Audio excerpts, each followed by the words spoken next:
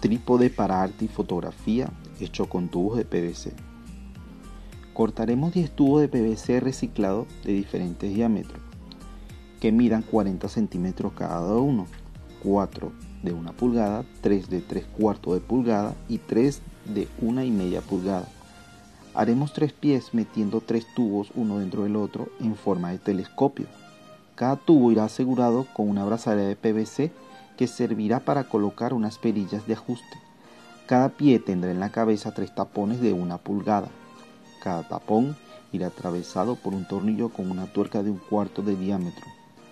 Luego haremos el eje central que sostendrá cada pie.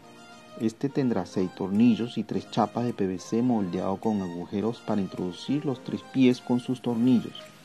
Seguidamente pondremos un tubo de 1 pulgada y 40 centímetros dentro del eje central que ayudará a sostener el cabezal para mantener el caballete de arte. Este tubo tendrá una abrazadera con tornillos y un tope donde irán colocadas 3 varillas de PVC para limitar la apertura del trípode. Por último, irán colocadas las perillas hechas de madera y tornillos en cada pie y una perilla superior para el tubo principal. Y así tendremos listo nuestro trípode para arte y fotografía.